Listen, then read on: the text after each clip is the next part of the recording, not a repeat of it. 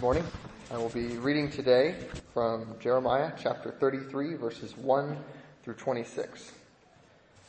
Then the word of the Lord came to Jeremiah the second time, while he was still confined in the court of the guard, saying, Thus says the Lord who made the earth, the Lord who formed it to establish it. The Lord is his name. Call to me, and I will answer you, and I will tell you great and mighty things which you do not know. For thus says the Lord God of Israel, concerning the houses of this city, and concerning the houses of the kings of Judah, which are broken down to make a defense against the siege ramps and against the sword, while they are coming to fight with the Chaldeans, and to fill them with the corpses of men whom I have slain in my anger and in my wrath, and I have hidden my face from this city because of all their wickedness. Behold, I will bring to it health and healing, and I will heal them, and I will reveal to them an abundance of peace and truth. I will restore the fortunes of Judah and the fortunes of Israel, and will rebuild them as they were at first. I will cleanse them from all their iniquity by which they have sinned against me, and I will pardon all their iniquities by which they have sinned against me, and by which they have transgressed against me. It will be to me a name of joy, praise and glory before all the nations of the earth, which will hear of all the good that I do for them. And they will fear and tremble because of all the good and all the peace that I make for it. Thus says the Lord, yet again there will be heard in this place of which you say, it is a waste, without man and without beast. That is, in the cities of Judah and in the streets of Jerusalem that are desolate, without man and without inhabitant and without beast. The voice of joy and the voice of gladness, the voice of the bridegroom and the voice of the bride, the voice of those who say, Give thanks to the Lord of hosts, for the Lord is good, for his loving kindness is everlasting. And of those who bring a thank offering into the house of the Lord, for I will restore the fortunes of the land as they were at first, says the Lord. Thus says the Lord of hosts, there will again be in this place which is a waste, without man or beast, and in all its cities, a habitation of shepherds who rest their flocks, in the cities of the hill country, in the cities of the lowland, in the cities of the Negev, in the land of Benjamin, in the environs of Jerusalem, and in the cities of Judah. The flocks will again pass under the hands of the one who numbers them, says the Lord. Behold, the days are coming, declares the Lord, when I will fulfill the good word which I have spoken concerning the house of Israel and the house of Judah. In those days and at that time I will cause a righteous branch of David to spring forth, and he shall execute justice and righteousness on the earth. In those days Judah will be saved, and Jerusalem will dwell in safety. And this is the name by which she will be called. The Lord is our righteousness. For thus says the Lord, David shall never lack a man to sit on the throne of the house of Israel, and the Levitical priests shall never lack a man before me to offer burnt offerings, to burn grain offerings, and to prepare sacrifices continually. The word of the Lord came to Jeremiah, saying, Thus says the Lord, if you can break my covenant for the day and my covenant for the night, so that day and night will not be at their appointed time, then my covenant may also be broken with David my servant, so that he will not have a son to reign on his throne, and with the Levitical priests my ministers. As the host of heaven cannot be counted, and the sand of the sea cannot be measured, so I will multiply the descendants of David my servant, and the Levites who minister to me. And the word of the Lord came to Jeremiah, saying, Have you not observed what this people have spoken, saying, The two families which the Lord chose, has he rejected them? Thus they despise my people. No longer are they as a nation in their sight. Thus says the Lord, if my covenant for day and night stand not, and the fixed patterns of heaven and earth I have not established, then I would reject the descendants of Jacob and David my servant, not taking from his descendants rulers over the descendants of Abraham, Isaac, and Jacob, but I will restore their fortunes and have mercy on them. Dear Lord, I thank you for this passage, Lord. I thank you that you show your steadfastness, Lord, even when your people have been rebellious. Lord, this is the state of our hearts, Lord. We are a rebellious people, Lord, but we are brought near by you. It's your arm stretched forth to save that does it all, Lord. I thank you, Lord. I pray that you would cause us to see that this morning. Give us attentive hearts, Lord, and make us mindful to remember these things throughout the week, Lord, that they would be a blessing to the church, Lord, and to the lost. In your name I pray. Amen. Good morning. I'm going to start again with a question, and that is, how are you supposed to be faithful and joyful as a child of God when everything around you appears to be falling apart? We know that the essential answer is that we need to walk by faith and not by sight. 2 Corinthians 5:7. But what is the content of that faith? What is it that specifically that we are to hang on to and to believe and to count as true when we're dealing with the grievously painful things that touch our lives day by day, week by week, year by year? Especially when our own senses, our own perceptions, even our own logic, our own reasonable assessment of what we see going on around us and in our lives says that it is not well with us. Jeremiah needed to know the answer to that same question. There are two threads in this passage in Jeremiah 33 that are woven throughout the passage, and they're woven throughout the book of Jeremiah. The first is the imminent, evident reality, and that's judgment. The second is the eventual and unsearchable reality, and that's the promise of glorious restoration. Now I'll explain that word unsearchable as we proceed. In chapter 33 verses 1 through 13, God declares great and mighty things while the walls of the city are coming down. That's the imminent and evident reality that Jeremiah was very acquainted with at this point, and that the people in the city were certainly acquainted with. In verse 1, God says, "Then the word of Yahweh came to Jeremiah the second time while he was still confined in the court of the guard." This was mentioned in the previous chapter, at the beginning of chapter 32, that Zedekiah had thrown Jeremiah in the guardhouse in the king's palace because Jeremiah was prophesying things that Zedekiah didn't like. For instance, the fact that Zedekiah himself was going to be taken into captivity and that he would meet Nebuchadnezzar face to face and eye to eye. The Chaldean army was in the process of tearing down the walls of Jerusalem, the great fortified city of David. According to verses 4 and 5, houses within the city, including the king's houses, were being torn down to fortify the inside of the walls because the outside was coming down. They were trying to make the walls thicker from the inside. God says in those verses that anyone in Jerusalem who attempted to stand up against the Babylonian, the Chaldean army, would do nothing more than add corpses to the body count. And God declared that those corpses that were dying in battle and the corpses that were dying of starvation and pestilence and all manner of struggle going on within the city, God said, those bodies are on me.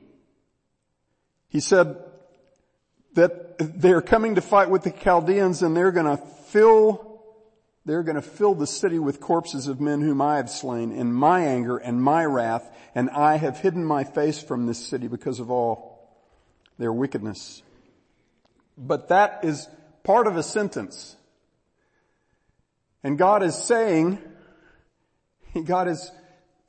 the stage for the rest of the sentence, and the rest of the sentence is about restoration. It's about deliverance. There's been a whole lot of talk about judgment in this book. This passage is about the promise of deliverance. And that's where the unsearchable part comes in. The imminent, by the way, imminent means it's going to happen soon. The imminent reality was the judgment that was already in process. The eventual unsearchable reality is all of the rest of this chapter.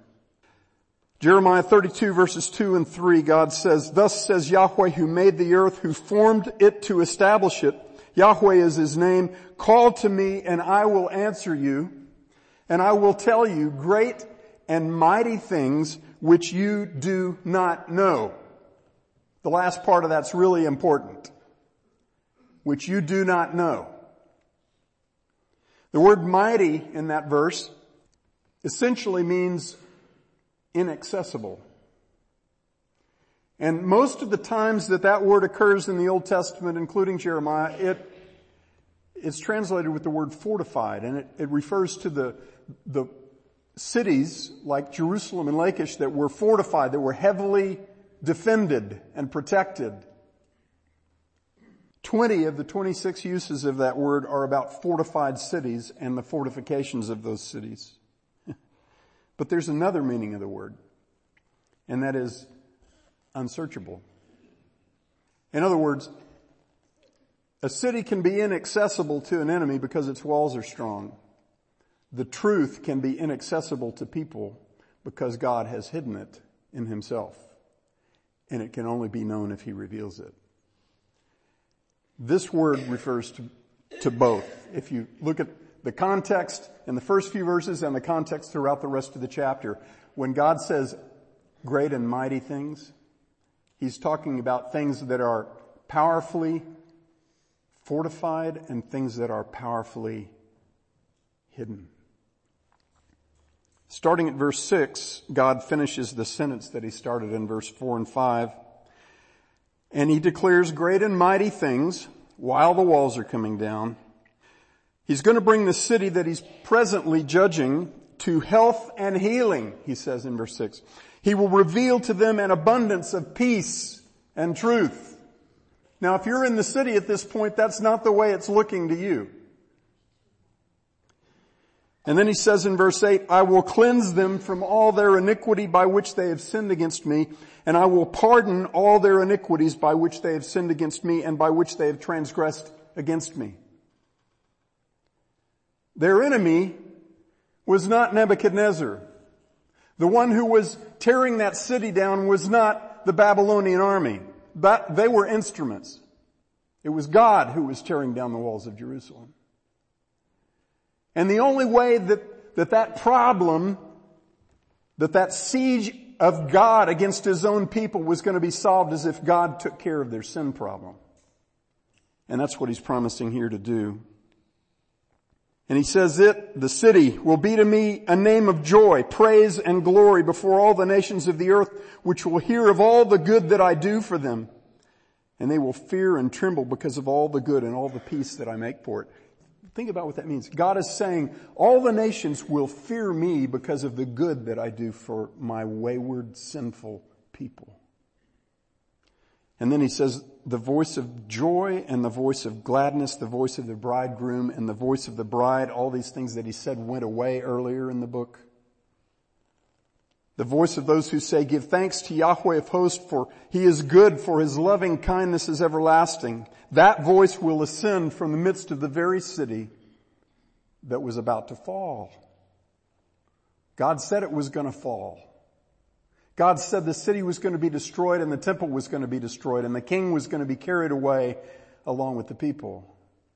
God says, the voice of joy will ascend from this city. God declares great and unsearchable things that really didn't make any sense from the perspective of the evidence that Jeremiah or the people in the city could see at that point. They didn't make any sense. And yet God is saying, this is what's going to happen. In verses 14 to 18, God begins talking about the one who will make these things happen. He will make these great and mighty things happen. And he's talking here about the great and mighty King and Savior. He calls him the righteous branch of David. I'm going to show you first Jeremiah 23 and then Jeremiah 33. It's 23 verses 5 and 6, 33 verses 14 to 17. And look at the common elements in these two. I've adjusted the translation just a little bit simply so that you can see in English the parts of these passages that match up in Hebrew, in the original. So they're worded the same in the two. Behold, chapter 23 verse 5, behold, the days are coming, declares the Lord, when I shall raise up for David a righteous branch. Remember the branch part and the David part. And he will reign as king and act wisely and do justice and righteousness on the earth. In his days, Judah will be saved and Israel will dwell securely. And this is his name by which he will be called, Yahweh, our righteousness. Chapter 33, the passage we're in, verses 14 to 17. Behold, days are coming, declares the Lord, when I will fulfill the good word which I have spoken concerning the house of Israel and the house of Judah. In those days and at that time, I will cause a righteous branch of David to spring forth, and he will do justice and righteousness on the earth. In those days, Judah shall be saved, and Jerusalem shall dwell securely. And this is the name by which she, the city, shall be called, Yahweh, our righteousness. Not Yahweh made us righteous, but Yahweh, our righteousness. And then he says, for thus says the Lord, David shall never lack a man to sit on the throne of the house of Israel.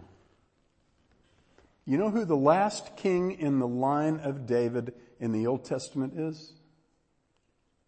Until you get to Jesus, who was New Testament. Zedekiah. The king that has Jeremiah locked in the guardhouse of his palace. He's the last. Okay? And God says David will perpetually or forever not lack a man to sit on the throne of the house of Israel. Notice he doesn't say the house of Judah. There's a lot of interesting things going on here. Now, I want to point out that the next verse, verse 18, says something that many don't expect. It says that the Levitical priests will never lack a man before me to offer burnt offerings, to burn grain offerings, and to prepare sacrifices continually. Once Jesus came, there's no need for any more sacrifices. The sacrifices pointed to Christ. There is no longer an offering for sin. There's just one. Because the other ones were imperfect pictures of the perfect one. Right? So how is it that the Levitical priests will not lack a man to stand before God to offer burnt offerings, burnt grain offerings, and sacrifices? Well, I'm not going to go into any detail on that. There are different views. I will say that the one thing that pretty much everybody agrees with is that both the kingship of Christ and the priesthood of Christ are different than and better than what came before. But I'll also just add this to get you thinking. The New Testament makes a very big deal out of the fact that Jesus is descended from David. It also makes a very big deal out of the fact that Jesus is not a Levite and that his priesthood is not the Levitical priesthood. It's the different one, priesthood of Melchizedek. So you can ponder that. If you want to talk about it more, I'll be happy to talk with you offline. But I don't want to distract from the real point. And the real point, beloved, is Jesus, the righteous branch of David. The same person that these verses are talking about is the theme. He is the focus of the entire Bible from cover to cover. The branch of David means that he is descended from David. The declaration here is that he will reign as king on David's throne in Zion, in Jerusalem. He will do justice and righteousness. He will save Judah and Israel. He will be called Yahweh, our righteousness, and the city will bear his name, Yahweh, our righteousness. Now, I said that same person is the focus of the entire Bible, this branch of David, this righteous branch of David. I'm going to give you a little of the evidence for that. And I'm going to move quickly through quite a few passages. If you're a note taker, just write down the addresses. Don't try to write down a bunch about the content. And just listen, just follow. And I'll put it up here also so you can see it. Isaiah chapter 11 verses 1 through 10. First verse 1, then a shoot will spring from the stem of Jesse, and a branch from his roots will bear fruit. Isn't that great? You got root, shoot, branch, stem, fruit in one verse. The whole plant. And as I read this, notice that the spirit that this promised coming root and shoot will possess is described 7 ways. 7 ways. The Spirit of the Lord will rest on him, the Spirit of wisdom and understanding, the Spirit of counsel and strength, the Spirit of knowledge and the fear of Yahweh.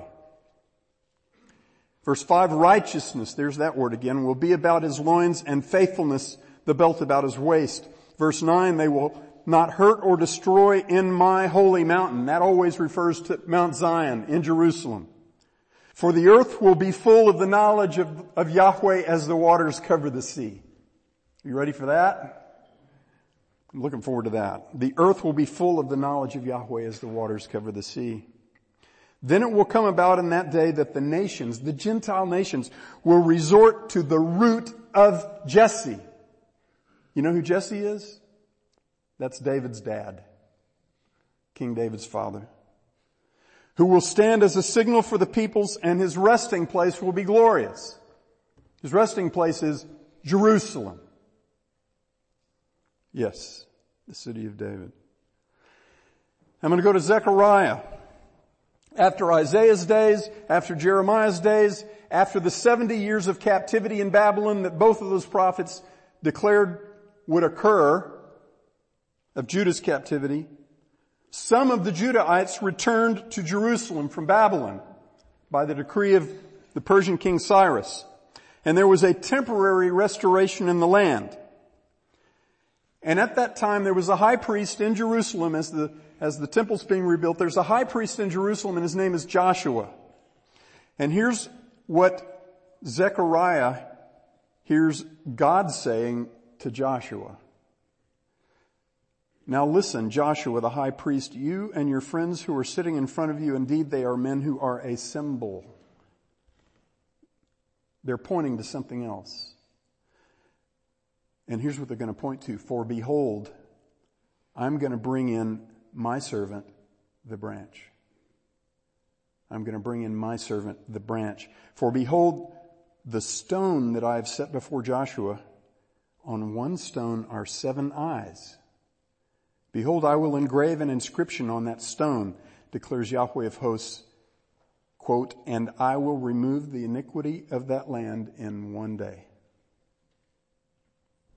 That's a lot in a version. I'm not going to parse it all out, but I just want you to see those pieces and then let's move on.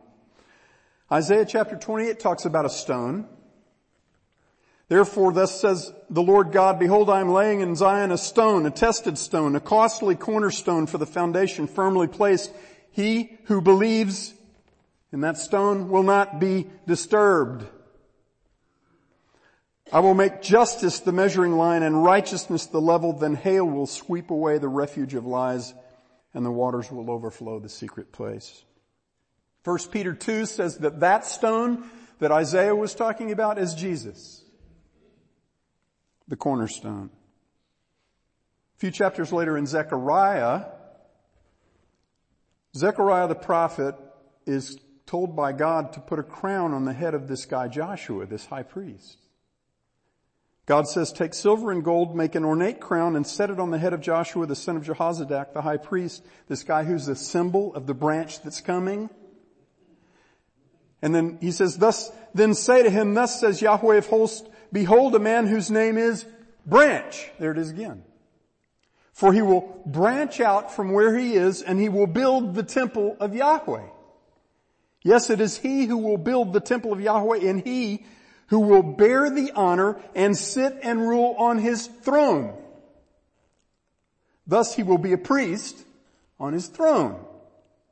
And the council of peace will be between the two offices of priest and king. You have a priest, this branch, who's going to be crowned and he's going to rule on a king's throne. Isaiah 52 verse 3. Behold, my servant will prosper. He will be high and lifted up and greatly exalted. So he's talking about a ruler, an exalted ruler that God calls my servant. And then here's the shoot and root terminology comes up again. Who has believed our message, and to whom has the arm of the Lord been revealed? For he grew up before him like a tender shoot and like a root out of parched ground. Except this ruler, this exalted ruler, it then says he was despised and forsaken of men. A man of sorrows and acquainted with grief, and like one from whom men hide their face, he was despised, and we did not esteem him. And it goes on to say, surely our griefs he himself bore, and our sorrows he carried. Yet we ourselves considered him stricken, smitten of God, and afflicted. You remember the hymn, stricken, smitten, and afflicted? It comes from that verse. But he was pierced through for our transgressions. He was crushed for our iniquities. The chastening for our well-being fell upon him. And by his scourging we are healed. All of us like sheep have gone astray. Each of us has turned to his own way.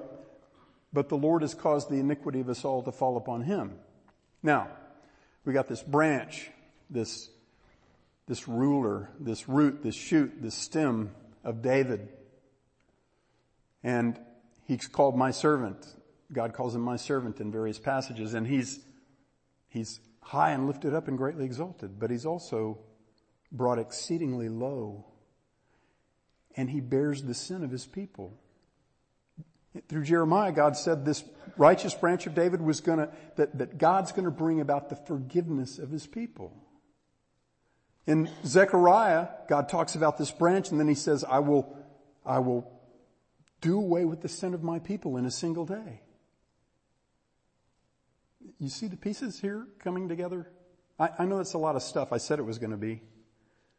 I want you to see that this theme of the branch, the root, the shoot, the stem of David, it goes all over the place in the Old Testament. And then Romans, New Testament, Paul says, he's pointing back to Isaiah 11, and he says, there shall come the root of Jesse, and he who arises to rule over the Gentiles, in him shall the Gentiles hope. So this ruler in both Testaments is not just going to rule over Israel and Judah, he's going to rule over the whole world. And the whole earth will be filled with the knowledge of God as the waters cover the sea. And this is all about a person. All of these promises are about a person. And it's the same person, guys, from the beginning of the Bible to the end of the Bible. And when I say to the end of the Bible, Revelation chapter 5, the last book of the Bible, verses 5 through 7, you have this scene where John the Apostle is watching this heavenly scene, and he sees God seated on his throne, and he's holding this book with 7 seals, and John is crying, he's weeping because no one can be found who is worthy to open the book. And then it says, one of the elders says to John, stop weeping. Behold, the Lion that is from the tribe of Judah, the root of David, has overcome so as to open the book and its 7 seals. And I saw between the throne with the 4 living creatures and the elders a lamb standing as if slain. And get this, having 7 horns and 7 eyes, which are the 7 spirits of God. Have we seen some of that language before? The number 7, beloved, is the number of God. It's the number of divine perfection. Horns were rulers or authorities. This great ruler, the Lion of the tribe of Judah, the Lamb of God, possesses a perfection of authority, a perfection of dominion. Eyes are used to see. And the Lamb of God possesses perfect sight. And the 7 eyes are the 7 spirits of God. And if you look back in Isaiah chapter 11 at the 7-fold description of the spirit that Messiah possesses, you'll see why he sees so well. These themes, beloved, are tied together from beginning to end, and they're all about a person. And that person is Jesus. And he came and he took the scroll out of the right hand of him who sat on the throne. And then I said from the beginning of the Bible to the end, Revelation chapter 22, the last page of your Bible. Even if you got big print, this is on the last page of your Bible. I, Jesus, have sent my angel to testify to you these things for the churches. I am the root and the seed of David, the bright and morning star. And the Spirit and the bride say, come. And let the one who hears say, come. And let the one who is thirsty come. Let the one who wishes take the water of life without cost. God declares great and mighty things while the walls are coming down. He declares the truth about the great and mighty Savior, the righteous branch of David, when everything looks like it's falling apart. And then he tells us how mighty these things are. How many times in the history of mortal human beings has a person changed the timing of the sunrise or the sunset? How many times has a human being made an adjustment to the position of the sun or the moon or a star?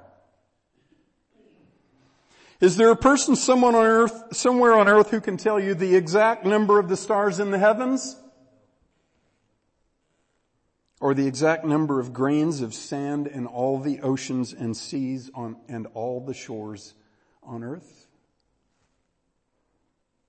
Well, someone would have to do all of that in order to stop these great and mighty promises of God from coming to pass. That's what God says right here.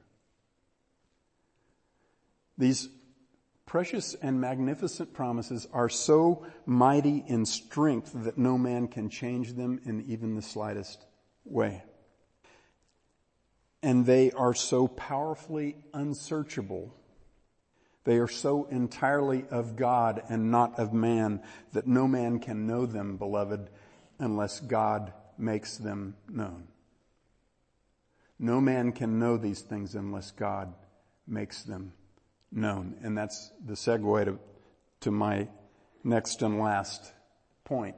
And I'm going to call this Epistemology 101.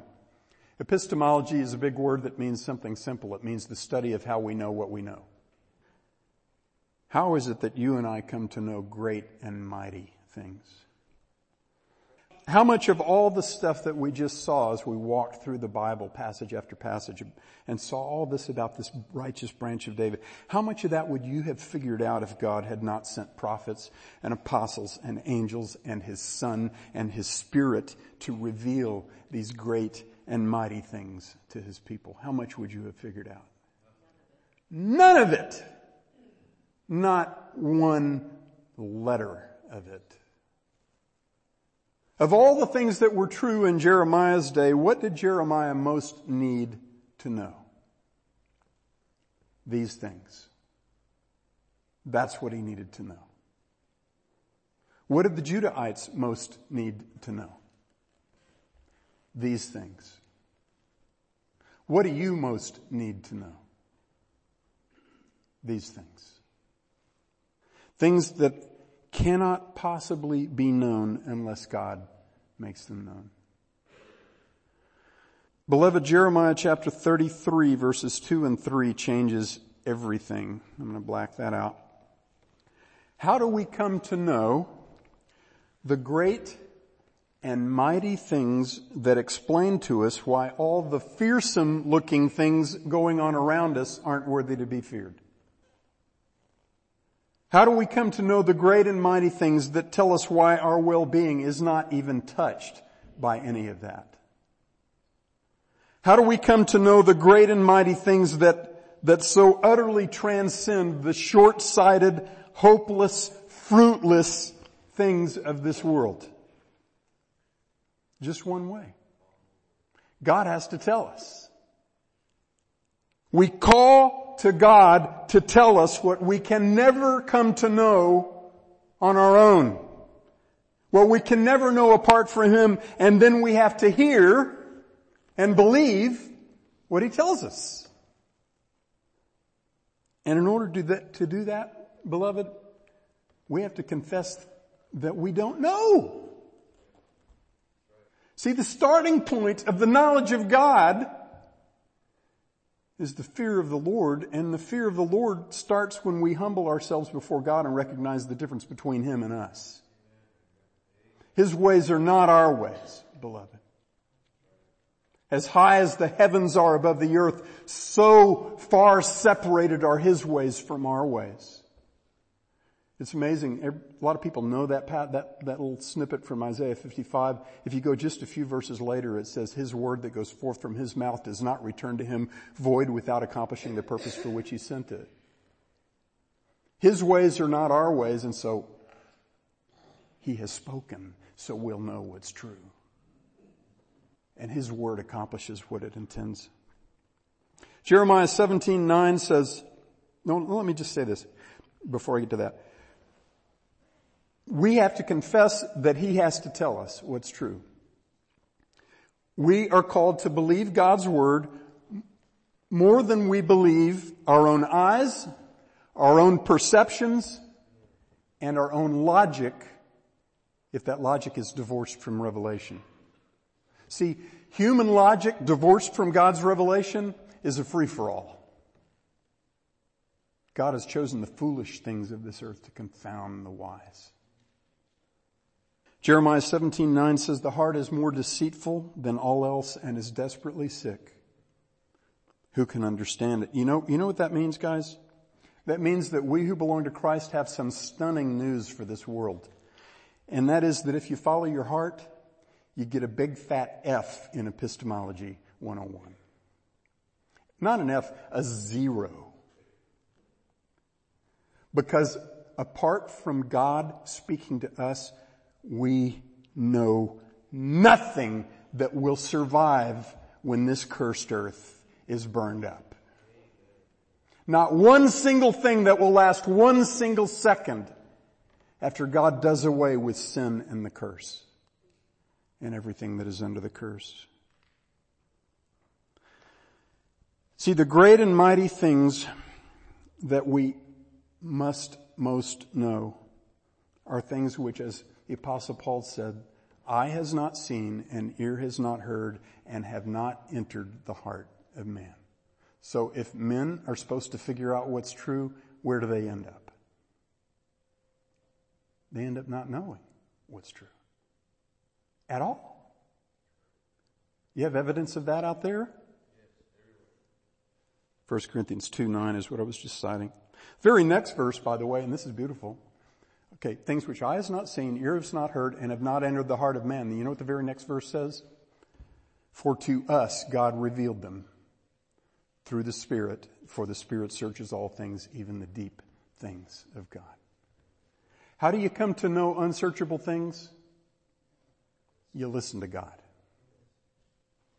Beloved, God has a very forceful answer for progressive Christianity. Let me say that again. God has a very forceful answer for progressive Christianity. And that is for Christians to fall on our knees before Him and humbly confess that we know absolutely nothing of eternal significance unless He tells us. And God doesn't change. God says, don't move the ancient boundary. God says, I am the same. Jesus Christ is the same yesterday, today, yes, and forever. So when Christians adjust the theology of the church to fit in with the times, what they are doing is lying to you. The exact same cure, call out to God and listen when He tells you what's true. That exact cure applies to the grievous epidemic of hopelessness, powerlessness, and uselessness that pervades the lives, the experience of many Christians. Beloved, if the eyes of your heart are fixed on things that you can know apart from God's Word, then they will never be fixed on what you cannot know apart from God's Word. And that's what you must most know. We have to stop fixing our hope on things that we can see and touch and lay hold of here and now, because hope that is seen is not hope. Romans chapter 8 verses 24 and 25. Why do you hope for what you see? If we hope for what we do not see, with perseverance we eagerly wait for it. That's the Christian life, guys. Eagerly waiting for what is coming, for what God has promised. And much more to the point, we must fix our hope on the one in whom all of those promises will find their perfect fulfillment. The righteous branch of David, the Savior King, who is coming again to bring about all of the great and mighty things that God has made known. 1 Peter chapter 1, I'm going to end in this passage. Verses 3 through 13. Listen and consider how this fits with everything that we've been looking at. Peter says, "Blessed be the God and Father of our Lord Jesus Christ, who according to his great mercy has caused us to be born again to a living hope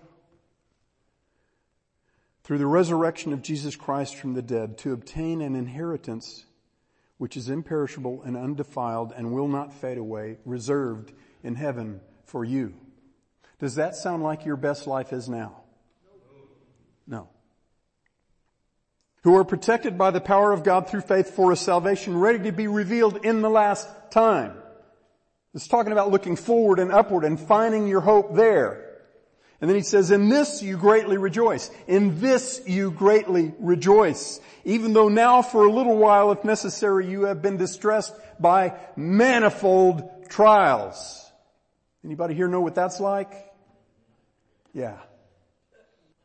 So how do you greatly rejoice in manifold trials? By fixing your hope on what's coming, not on what's here. "Even though now for a little while, if necessary, you have been distressed by various trials, that the proof of your faith, being more precious than gold, which is perishable, even though that faith is tested by fire, may be found to result in praise and glory and honor." When? At the revelation of Jesus Christ. "And though you have not seen him with your physical eyes, you love him. And though you do not see him now, but believe in him, you greatly rejoice with joy inexpressible and full of glory." Guys, that's what God intends to be the Christian life. That's what God intends to be normal Christianity. To rejoice with joy inexpressible and full of glory, because our eyes are in the right place.